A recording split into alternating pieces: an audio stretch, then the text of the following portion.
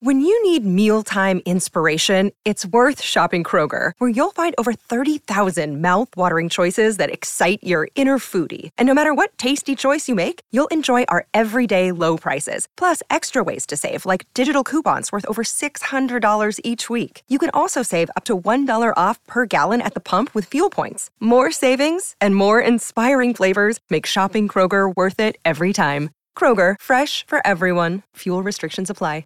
We didn't want to deviate too much from what we already know, but also this is a different time in his life, and he's very much, consumed by all of his sort of negative emotions, and all of that fuels his dark side abilities.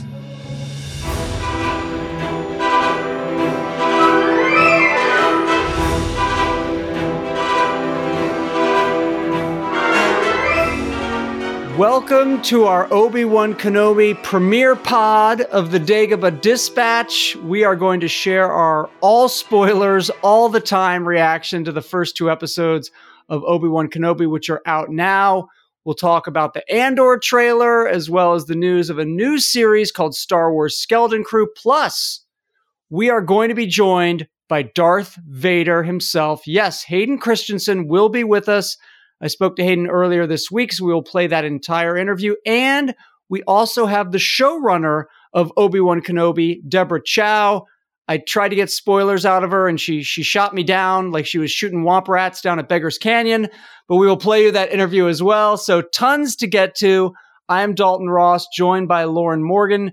Devin Kogan is not with us this week because Devin Kogan is out at Star Wars Celebration, where she is, no joke, mingling with the cast of Obi-Wan Kenobi, Andor, Willow, and The Mandalorian.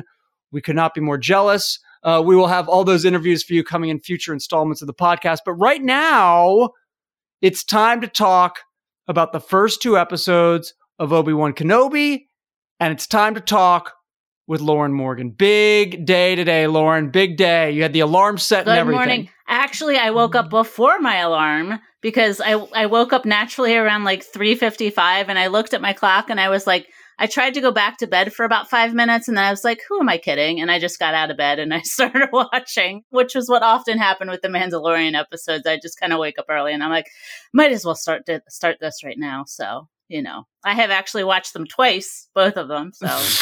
Well, you doubled me up then. I woke up actually at 4:02, so we were within 7 minutes of each other waking up, which I like to know we're in sync like that. All right, we have a lot of stuff we want to get to with these episodes. Again, we're getting into spoilers. Lots of spoilers. If you don't want to hear that, you can just sort of maybe jump to the Hayden Christensen, Deborah Chow interviews. Those do not have spoilers, but this most certainly will. Let's just start general. We've been waiting for this for so long. Now we have it, our first two installments. Just give me your sort of general thoughts. Are you happy? Or are you unhappy with what you saw? I'm pretty happy. Like, there's a big surprise, which we'll get to in a minute. A certain little character shows up, and I was sort of delighted because I didn't expect her. And, I was pretty happy with them. I watched them through twice. There's a couple of things I have questions about, but, I was pretty, it was just sort of kind of crazy after all of these years to be like, I am watching Obi-Wan Kenobi. I am watching Ewan McGregor again. Sadly, not too much Hayden in these two episodes, just a very dramatic appearance. So I was a little disappointed about that because I was looking forward to seeing him sort of chomp into the role again. How are you feeling with the two first episodes? So I'll tell you how I was feeling, then I'll tell you sort of my thoughts and semi-intel, but also semi-gut feeling about how much Hayden we're going to see. But so originally, Obi-Wan Kenobi was supposed to come out on May 25th, this Wednesday. First episode. And so that's what we printed in our cover story. And then after our cover story came out, those bastards changed it. And they said, we're going to show you the first two episodes on the 27th. And I was kind of a little confused by that because I was like, you only have 6 of these. Why are you burning through 2 in what? Give me 6 weeks of Obi-Wan Kenobi. Don't give me 5 weeks. I want 6 weeks. And so now I get why they did it. Just to give you a little behind the scenes, sort of inside baseball, working in the biz, we get press screeners in advance, and often they'll send you 2 or 3, not just 1, because they feel there's more there. You'll like it more. Something big happens, whatever. They just, when you write your review of it, if you're writing a review, they feel that's the perfect cutoff point to make you write a good review. Mm-hmm. So I think had they just put out that first episode and that's all anyone had for a week, I think there might be a little grumbling, right? Like, because yeah, I could see that. Yeah. You know, again, it's part of the story. I'm not saying it shouldn't be there. It works better in two, but like the first episode, Obi-Wan's just kind of generally a little bit mopey and depressed. And yeah, he's really being a coward through a lot of it. Right? So Like, he's seriously. really you're like, really? You're just going to leave Benny Safdie just hanging there like that? Like, you know? In the really? desert. Yeah, you're just going to you're not going to help him at all. So. By the way, nice inadvertent pun with hanging for Benny Safdie. I know. I said that and I was like, what happens to his character later in the episode. But yeah, so it's like, you know, if all you get is one episode, that's all you're going to get from Obi-Wan. Is basically him just like, oh, I don't want to do this. Like, I just want to stay in hiding. I'm not the man I used to be. Like, no, I'm not going to help anyone. I'm just going to let this poor dude at my weird meat factory just get like hosed by. I was like, he's working in a meat packing plant. What is going on here? By the way, I kept waiting for him to get busted for stealing the food for his EOP. I was just like, aren't they checking you? Like, you can just leave with this whatever the heck that beast was. I was just like, okay, you just keep stealing meat, and they're like, fine, whatever. You know. I mean, I just expected a payoff on that. Like, okay, he's going to steal it a few times. The third time, all right, now you're getting busted. Now we're going to have the big fight, and that's when you're going to be kind of outed as a Jedi. Never happened. So, look, I get why they put the two together, because clearly the end of the second episode is a lot more dramatic than the end of the first episode, where he's just like, all right, gonna get on the ship. That's literally the end. That's your cliffhanger after week one. You're gonna go take a ship, take a transport. But episode 2 is where you get the shot of Hayden Christensen, Anakin Skywalker, Darth Vader, whatever you want to call him, in the Bacta tank. And it's funny because I asked him about that for the cover story. I'm like, are we going to see him without the helmet on? And he had that kind of sly smile on his face. I figured we would. Yeah. And that was a much more dramatic end to our first sort of dose of Obi-Wan Kenobi to take us through for another week. As far as just Vader in general, and this is like somewhat based on a little intel from my reporting and somewhat just sort of a gut check, is that I don't think we're going to see a lot of him. Mm-hmm. My feeling is it's just going to build to episode 6, and then there'll be some sort of big confrontation, right? And that'll be the big thing. But my guess is for the next few weeks, we're not going to see a whole... I could be wrong. Yeah.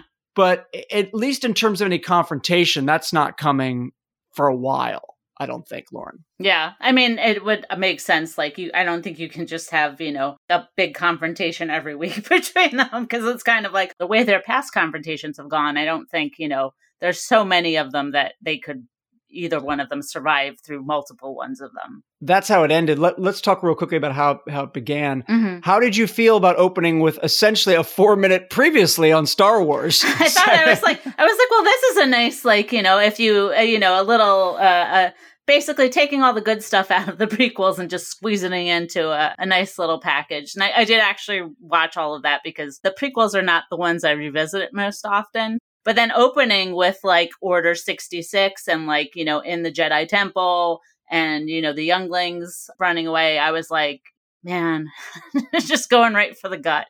I mean, are you assuming what I'm assuming, which is basically Reva, this Inquisitor who's obsessed with finding Obi-Wan Kenobi, and all the other Inquisitors yo, take a chill pill, Reva. Yeah. And she's like, no, I won't. I'm assuming she's that little Jedi youngling in the first scene. That makes sense. This is why else would they be showing it? Why else would they show you that scene unless she is that young girl sort of hovering over her dead master? I was thinking more that it was Benny Safdie's character was kind of in there, and he was the Jedi that was on Tatooine. In addition, he's actually filmmaker, one of the Safdie brothers. Right. But I was assuming that they were showing him because of that, but I didn't connect that she was this is the problems with watching it at 4:00 in the morning. You don't make easy connections sometimes. I could be wrong, but I don't think I am wrong, especially because there's that line later where Obi-Wan tells his little companion, who we're about to get to, that he explains that, well, a lot of these Inquisitors are former Jedi, Yeah, it's all right, you're really setting it up there. You're really setting it up. Let's talk about, obviously, the big thing. In all my talking I did with Joby Harold, the writer, with Deb Chow, the director, with Kathleen Kennedy, obviously who's the president of Lucasfilm, they all said, listen, this isn't going to be as connected as much to the Mandalorian timeline stuff that you saw in that and Book of Boba Fett. This is much more prequel, where that's our big connective tissue. And they certainly leaned into that, because the big sort of shock and surprise, if anyone was actually shocked and surprised, was that it wasn't going to be a whole series of Obi-Wan looking after Luke. It was going to be maybe Obi-Wan looking after his sister, Princess Leia Organa, who we go to Alderaan and we see her. And we see Brea Organa. We see the whole, Organa family. We got cousins in the mix. Even the bratty cousin who's trying to say she's not an Organa. And I'm just like, literally, man, he deserved the burn she gave him. But I knew Jimmy Smits was going to be in this, because also we had previously talked about it. So, and I had just assumed that it would be sort of more in like a cameo capacity or something like that. But like, as soon as we saw the Alderaan skyline, I was like, oh my God. I fought to try and get Brea Organa in the character list, but I got denied. And it was based on, I had read Princess Leia of Alderaan and Bloodline and stuff like that, and all of the stuff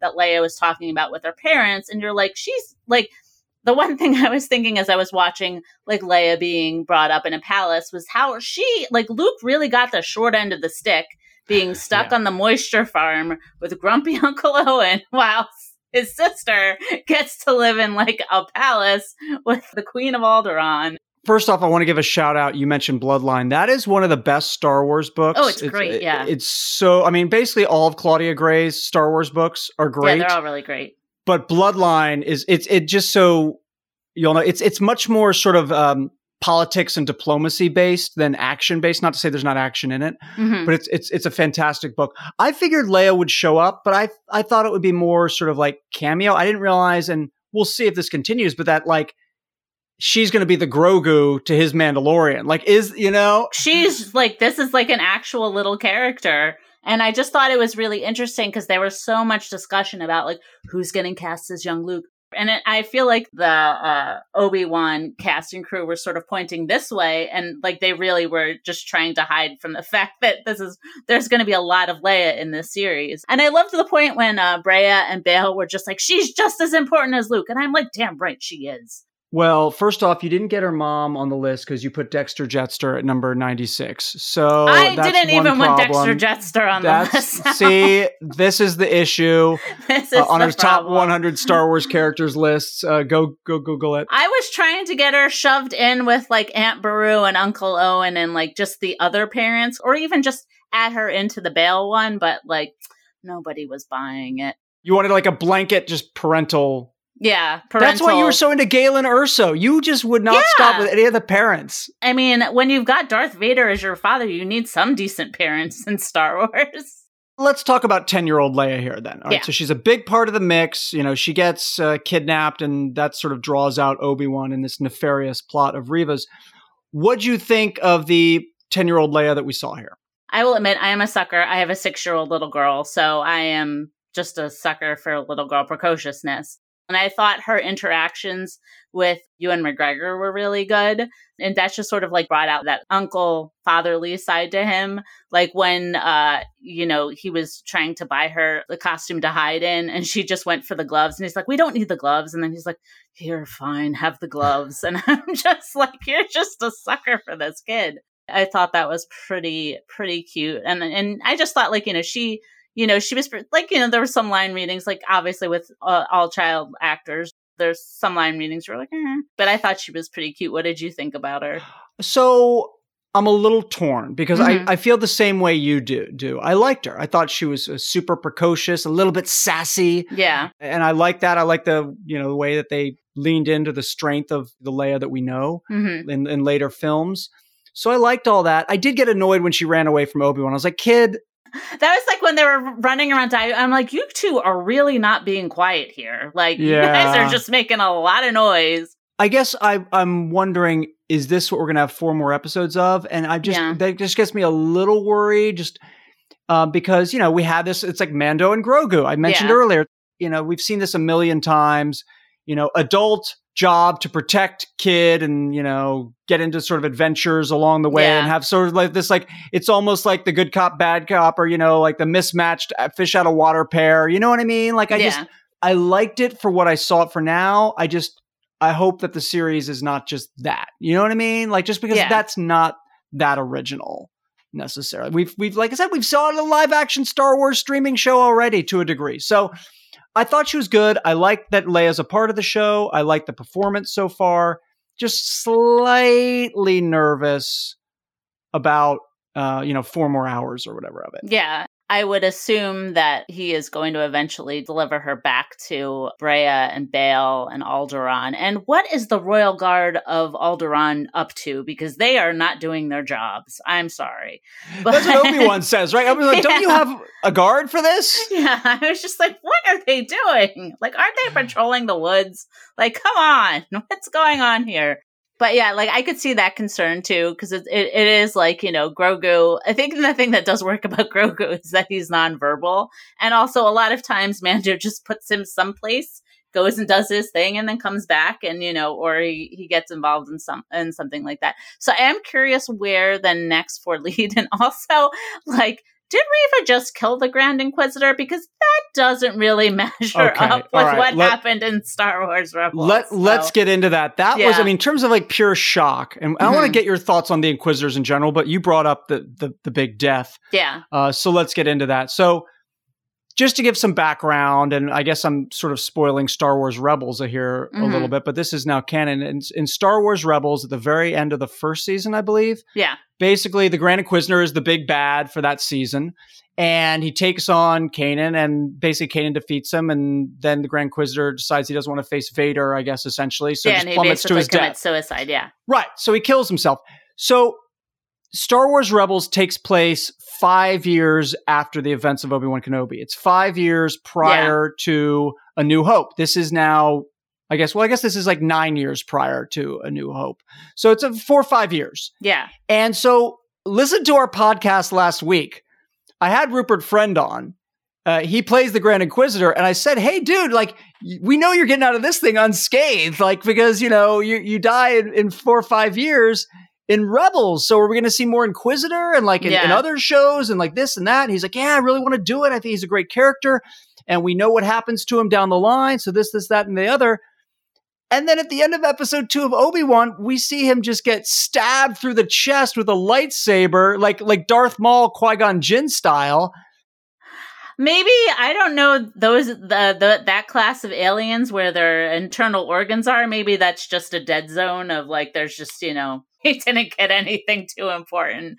But I rewatched the episode and I was like, yeah, that kind of looks like a real, like, a dead. He's not even moving when they show him again. But then I was trying to remember, like, because we see we've seen some other footage, like, later on the season in the trailers. And I was like, didn't I see him in that? And I was like, oh, it could always just have been a I don't trick. think so. I didn't go back and watch the trailer, so someone may be listening to this and screaming at us. It's like the Inquisitorius headquarters or something. I know there was something in there. Is he in that scene? I can't remember, but I was really like, this is an interesting addition to the canon. Like, is there another Grand Inquisitor coming here? No one follows the Star Wars animated universe closer than Lauren Morgan. So the question I had for you when I watched this is, we've seen a lot of crossover from the animated shows to The Mandalorian. Have they ever broken timeline in between or animated and live action? I don't believe they have. I think all those things exist in the same canon. Yeah. So in that sense, he can't be dead. Or are they now saying that we can mix it up in between these two things? There's been subtle canon differences. The one thing that I'm just thinking of is like in the Ahsoka novel, I can't remember if it was like burying her lightsabers.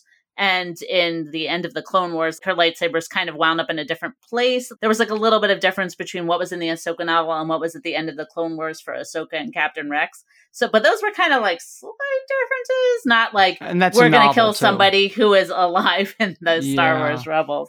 So I'm going to assume right now that maybe he's not dead and it's just a flesh wound.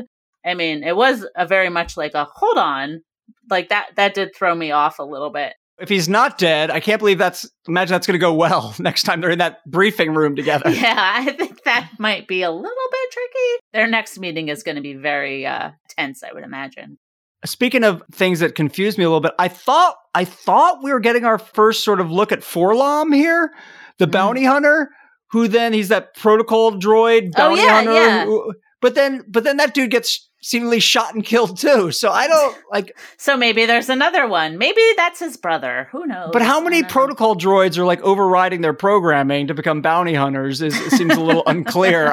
Is that like a thing? Maybe whoever overwrote it the first time was like, I got to do this again. But maybe I've got to improve the programming a little bit. But I mean, Lauren, we've seen droids get shot and put back together before. Certainly, yeah. C-3PO had a rough go on Bespin. So and he had a tiny cameo here played by Anthony Daniels where he was on Alderaan. So I was wondering if that was him or not. That was actually because I know there was the second protocol droid, and then I had seen in the credits it said Anthony Daniels, and I was like, that wasn't. And then I went back and I was like, oh, that was C-3PO in this scene, and then there was a second protocol droid. So, but yeah, that was Anthony Daniels for that tiny role. So there you go. Well, I need to get Deb Chow on the line and find out if that was Forlom. Yeah. Because that I will not rest. Forget about the Grand Inquisitor. Yeah. I need to know if Forlom, anytime there's any dude or droid that was hanging out on the bridge, being briefed by Vader to go find Han Solo, I need to know their whereabouts at all times. Get me Boss, get me Dengar.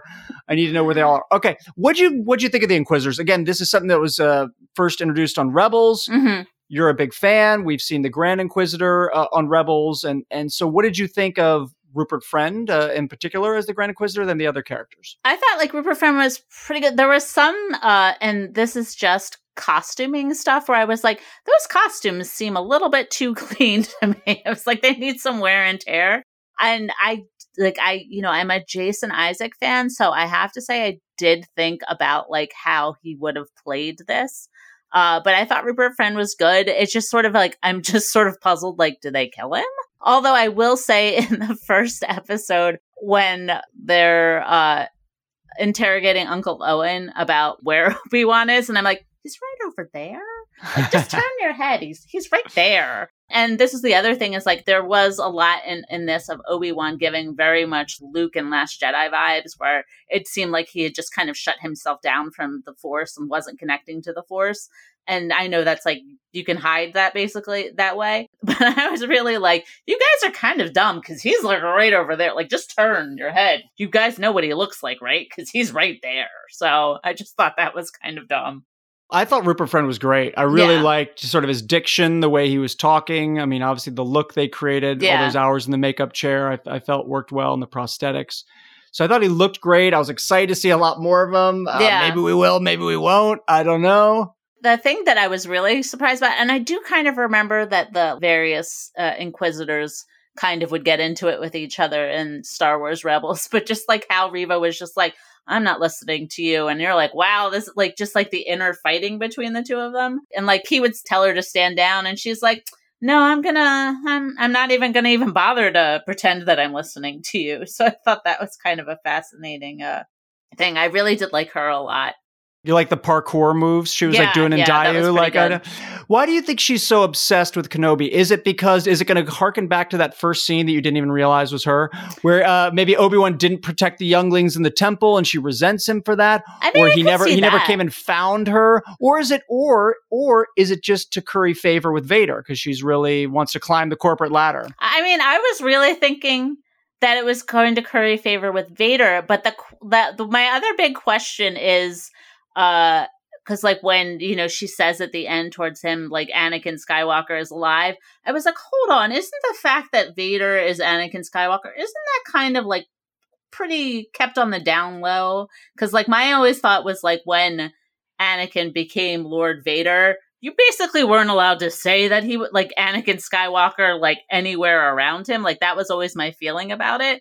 And so I was just sort of like, because I know, and then going back to Bloodline, there's this whole sort of history in the galaxy of people not knowing that Vader was Anakin Skywalker. Because I thought the Emperor kind of put the kibosh on anyone talking about Vader being Anakin Skywalker. And then also I was sort of like, with Obi-Wan. I mean, as soon as he heard Lord Vader, he would probably have, understood. But I was like, was Obi-Wan not reading the HoloNet? Like, was Vader? I know, I thought the same thing. I was like, was I thought Vader was kind of well known throughout the galaxy at this point. Like, has Obi-Wan he's infamous.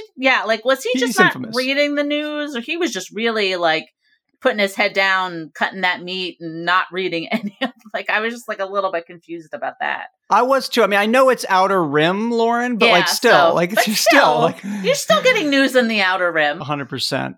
I mean, listen, I realize I'm nitpicking here a little bit, but just the entire, having Leia and Obi-Wan go off on this whole journey together really makes her message to Obi-Wan at the very beginning of New Hope not make a lot of sense, right? Because she says, her whole introductories, I'm like, by the way, years ago, you served my father in the Clone Wars. Like, here's who I am. You don't know me, but you served him. I wish I could bring you this message from him. Clearly that's not the message she would leave now if they're on Daiyu. No, I mean, and obviously when George Lucas was writing that dialogue, he wasn't thinking. And so it's like, I always want to give like a little bit of leeway, because it's like, obviously George Lucas wouldn't have had Luke and Leia kiss if he knew they were going to be twins. And that's the biggest one out of that one. But it's like, so you want to give them a little leeway to be like, we need to kind of move things over this way. So like, I can't say I'm always against retconning, but there were a couple of things here. And I'm probably just being nitpicky, because it's like, once you know kind of more about this stuff, and about like that people didn't really know, that the galaxy really didn't know that Anakin Skywalker and Lord Vader were the same person. But a lot of people haven't read Bloodline, so they're probably not even thinking about that stuff. They should. Yeah, it's great. What'd you think of Kumail Nanjiani playing Haja Esti, a fake?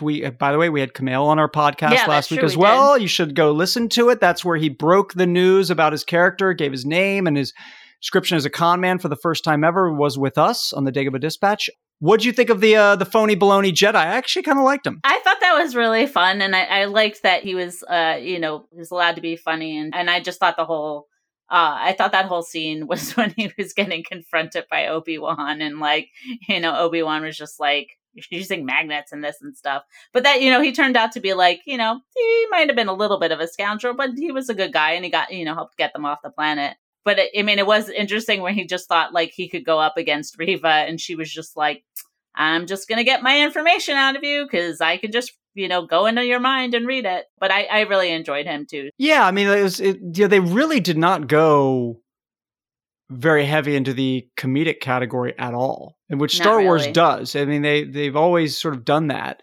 And they really didn't, like, there was no sort of super cutesy, Jar Jar Binks or Ewoks or even C-3PO for that matter, who was sort of comic relief. Leia was getting off some lines, and calling Obi-Wan old. She kept calling him old. So, like, the grandfather line was good. Yeah, that was good. So and I would just say like the actress who played Daniela, she had some comic timing there. So I enjoyed that. I could believe that she would turn into Carrie Fisher as she got older. Yeah, so. I believe it too. Anything else from Obi-Wan that you want to hit on? Anything you particularly liked, disliked? Anything that sort of caught your attention that we didn't get to? Ewan McGregor was great. He just slid right back into this, and the fact that like you could really sell like the first episode, he was just really broken down. And I was thinking like, what would get him out of this would be a threat to one of the Skywalker children. And it was great to see Jimmy Smits again. I've loved Jimmy Smits since LA Law. And he was also great with the actress who played the young Leia, as was the woman who played Breyer again. I think this was a new actress. I don't think this was the one that was in the Clone Wars. She looked familiar, but I can't remember where I've seen her from before. But yeah, she was great. And then also just give a shout out to Joel Edgerton. He is just really like gliding into grumpy Uncle Owen in New Hope. There was kind of just like a seamlessness where you're like, yeah, I totally see where like, that's where Uncle Owen would be right now.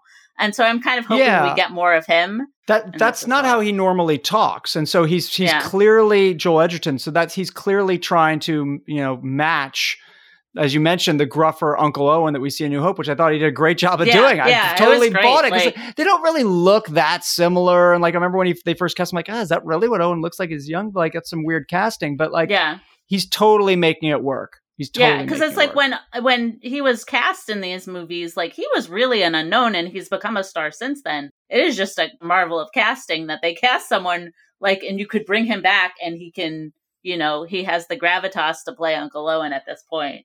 But yeah, like cast wise, I thought like everyone was great in this. Okay, we are not done, not even by a long shot. We've got interviews with Darth Vader himself, Hayden Christensen. So we're going to chat with him and then also talk with Obi-Wan Kenobi director Deborah Chow. That is all coming up right after this quick break.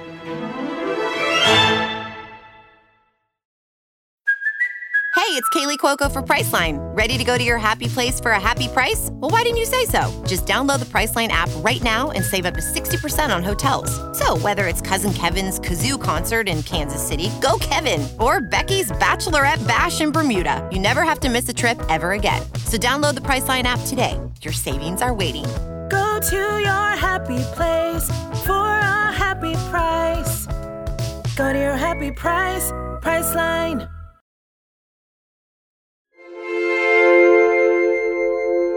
I was thinking about our last conversation, and I remember telling you when we spoke how my favorite scene of yours from the prequels was you telling Padme about how you had slaughtered the Tusken Raiders and how emotional that was. But I never asked you your favorite scene from the prequels, so you must have one.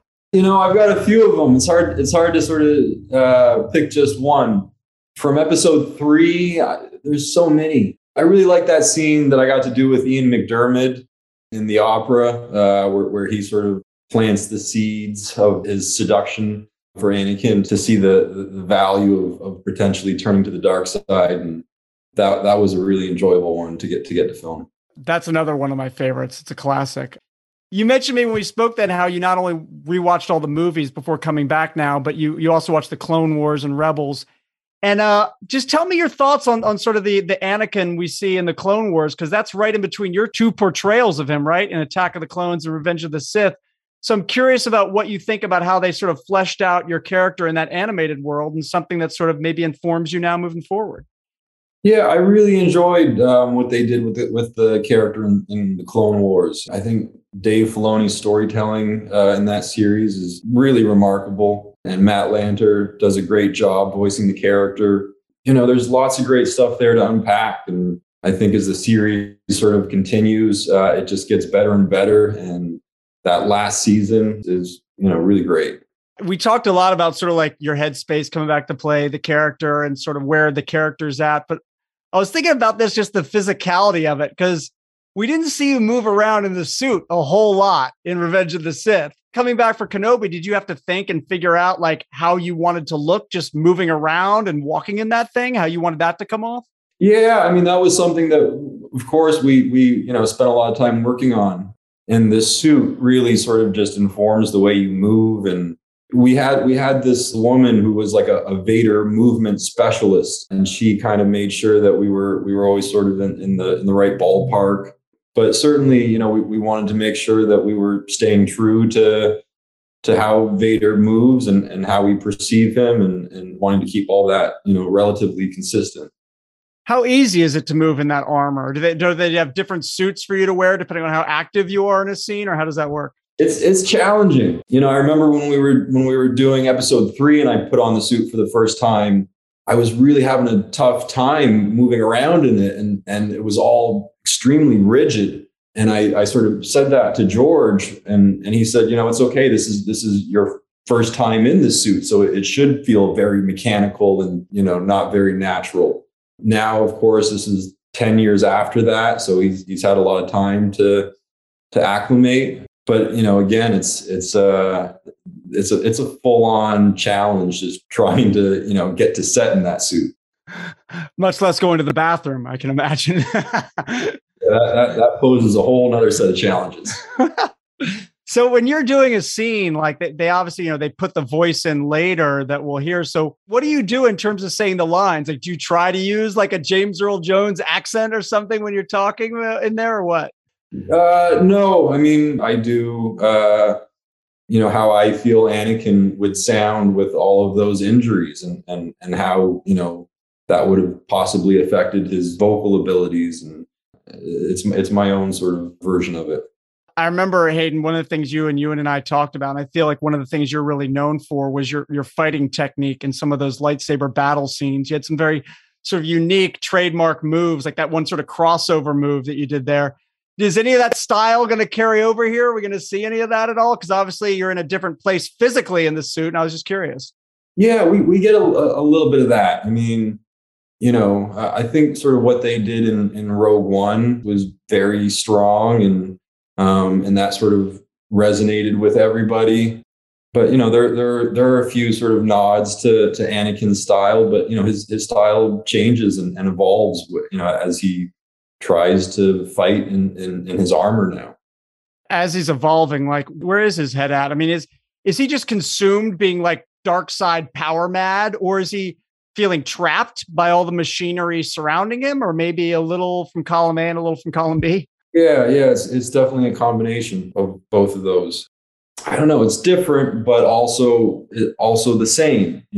We didn't want to deviate too much from what we already know, but also this is a different time in his life, and he's very much consumed by all of his sort of negative emotions, and all of that fuels his dark side abilities.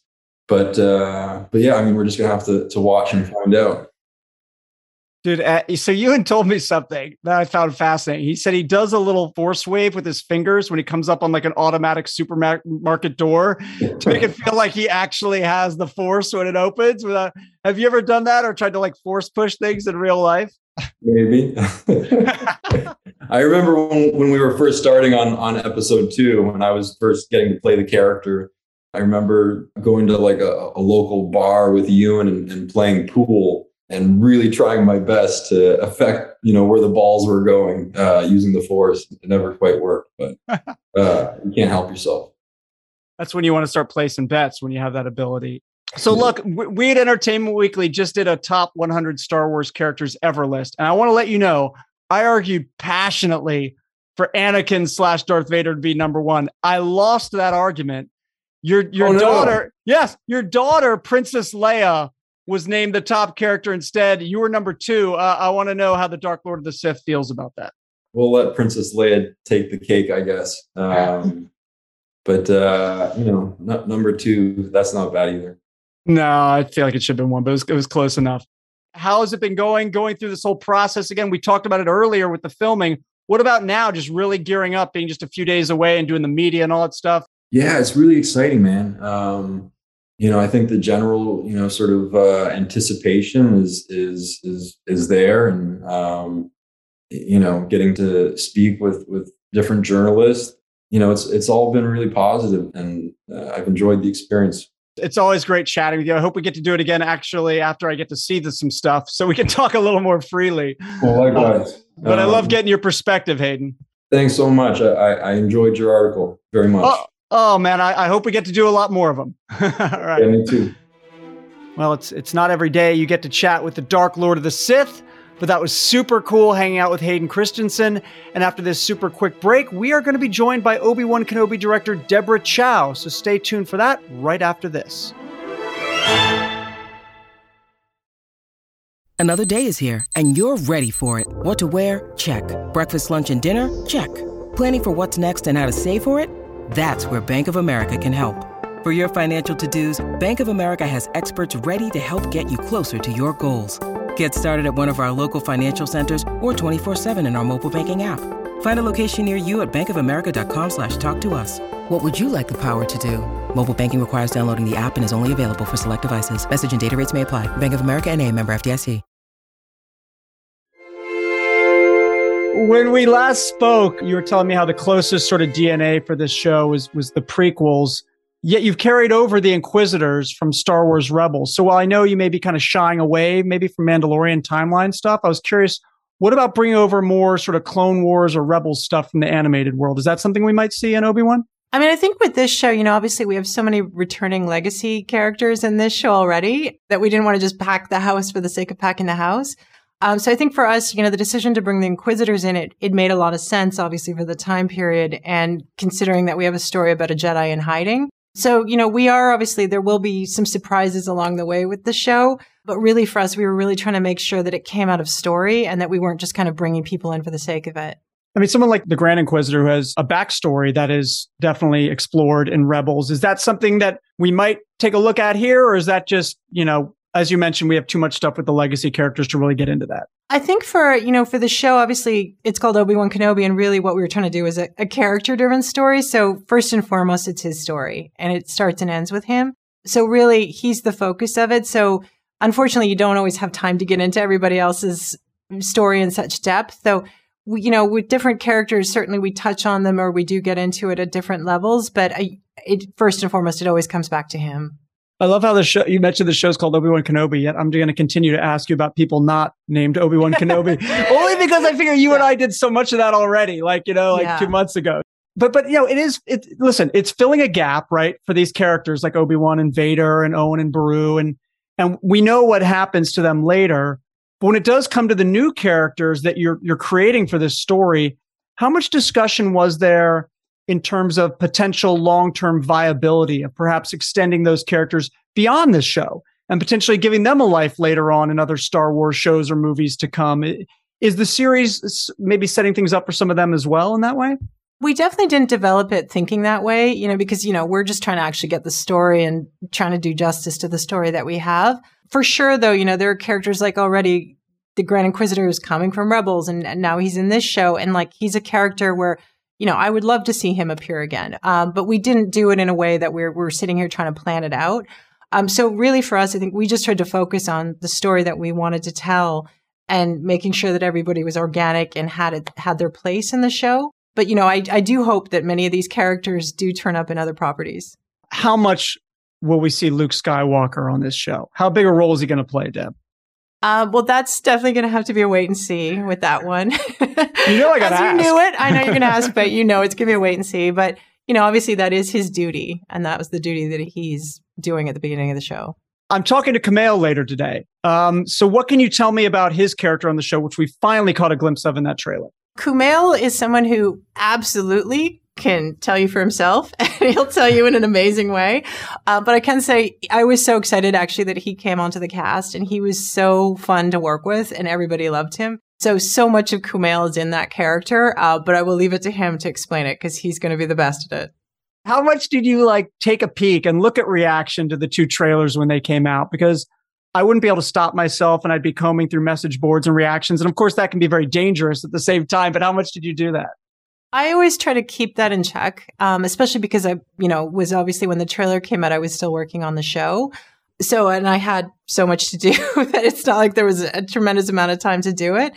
I just try to keep an eye on sort of the big picture of it. But, obviously, especially with such a passionate, fan base, I think anytime you go too deep down that rabbit hole, it can not be for the best. Tell me just sort of about a favorite day on set or a moment. Take us sort of behind the scenes a little bit of being there as you're making this show. You've got these legacy characters, which you talked about. I mean, I can imagine a small part of you is probably geeking out about that. And so tell me about, just sort of take us behind the scenes and of course, make sure to spoil as much as possible while doing so. Well, I can't spoil, but I can say for all the shows I've ever worked on, this one felt the most special. And I think, in large part, it's because every single person who worked on it, all the crew, all the cast, everybody cares about these characters and everybody cared about this show in a way that was personal for them. They either grew up with it or they loved these characters. So it felt like we were making something that everybody was so genuinely invested in. And I've never felt that way in production where people have cared right from the top of the call sheet to the bottom. So it felt really special making it. Are you done in your post? Or are you still working on some of the later episodes? We're very close to being done. We're almost there. So I'll ask you this again, too, because maybe the answer's changed. I bugged you about this a while ago. I said, look, I know it's a limited series, blah, blah, blah. I've heard that before from other shows, and then they come again. And you said, I don't know. This was really envisioned as a 6-episode series. And I got kind of the same answers from everyone. But Kathleen left the door open. She said, blame this on her. She said, listen, if we find a compelling reason to do it, we'll do it. Is there a compelling reason that might pop up, Deb? Well, I think your follow-up should be with Kathleen. But I would say, if it was to be entertained, we'd have to have a story to tell that really felt worthwhile. You don't want to just do that, just for the sake of it. So I think it would very much be about, is there a story here? Is it worth, telling another story? Well, you got another 9 years before A New Hope. I have to imagine there's a story there. There's some time. Yeah. Ewan told me he's in. I mean, you got that done. So look, let me get through this particular limited series first, and then who knows? Maybe in a few months. I don't know. You can never know. Well, I can hope. Okay, it's a new hope. It's not just a hope; it's a new hope. Deb. Yeah. All right. Thanks so much, Deb. I really appreciate it. Thank you. Thanks so much to both Deborah Chow and Hayden Christensen for being a part of this week's show. Real quickly, and we'll get into this more in depth with Devin next week, who's out at Star Wars Celebration. But the Andor trailer came out. Lauren, this is going to debut at the end of the summer, August 31st, I believe, is the day. What'd you think of the first look at Andor? I thought it was pretty interesting. Also, it's like I mean, I really like this period when sort of the rebellion is kind of bubbling up in all sorts of different places. And this is why I really like Star Wars Rebel. But I thought like the trailer was good. I'm really excited to see this extended plot line with Mon Mothma. I mean, I know this is about Andor, but like I feel like she's just someone who hasn't gotten that much attention. And I'm really excited to see about her maneuvers up against the Empire. So I'm really excited to see how much of a prominent role she's going to have in this. What about her hairstyles? I mean, she's got some different hairstyles rocking in this. I have to thing. say, she looked fabulous. Like the fashion was on point. I'd like to see a lady trying out some different looks. She doesn't have to have the, I guess, kind of pseudo bowl haircut that she sort of had in New Hope not New Hope and it was in Jedi. But she usually looks like she's in a cult. Right, yeah, she's got the weird bold haircut, then like sort of just like a white sheet that she sort of like, put on this she's flowy. Just wearing like the caftans and the white muumuus. But I was just like, hey, sometimes a lady's got to glam up a little bit for your various Senate galas and things like that. So I'm kind of interested to see this sort of whole different side of Mon Mothma, and also seeing Stellan Skarsgård, who's playing a character named Luthen, I think, and then Fiona Shaw. At the end, I was just like, yeah, I love her. Let's get her into this. And, Stellan Skarsgård, I mean, outside of just being the father to a lot of other handsome young actors, let's get him in here. Like, he's always great as well. It's weird that Andor is not really in the trailer for Andor. He's barely in there. Like, I was like, it takes a while before he even shows up. There's just a lot of drumming. There's a lot of drumming happening, and then he just sort of shows up and he doesn't really do a whole lot at all. And clearly the show is basically going to show us, I assume how he turns into this sort of devotes, well, I guess he's already devoted his life to the rebellion, but it's going to sort of flesh that out a little bit. But he's really not in there a whole lot, Lauren. No, it's really just like, here's a glance. But yeah, they didn't really give him all that much to do. And I think it's just interesting about Andor is that, like, it's been in production, but it's been very, like, below the radar. Like, I think a lot of, like, Obi-Wan and The Mandalorian have been taking a lot of attention, but Andor's just been kind of skating below the radar this entire time. Like, oh, yeah, this is coming out in a couple months.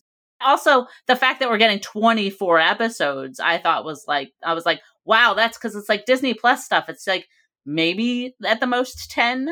But I was like, 24, like that's like a full season of television, like a real full season of television. So I was kind of stunned to see how many episodes of it we were getting. They're going to break it up though. It's going to be 12 and 12. It's going to be 12 and 12, but still it's like, that's like a significant amount. I wasn't expecting it to be that much. It's 4 times the amount of Obi-Wan. We had 6 episodes there. So, and we will have the cast of Andor on our podcast. Devin talked to them out at Star Wars Celebration. We'll get that to you in the coming weeks. Also, the other big announcement, I guess, was Star Wars Skeleton Crew. This is a new series that's going to come from John Watts and Chris Ford.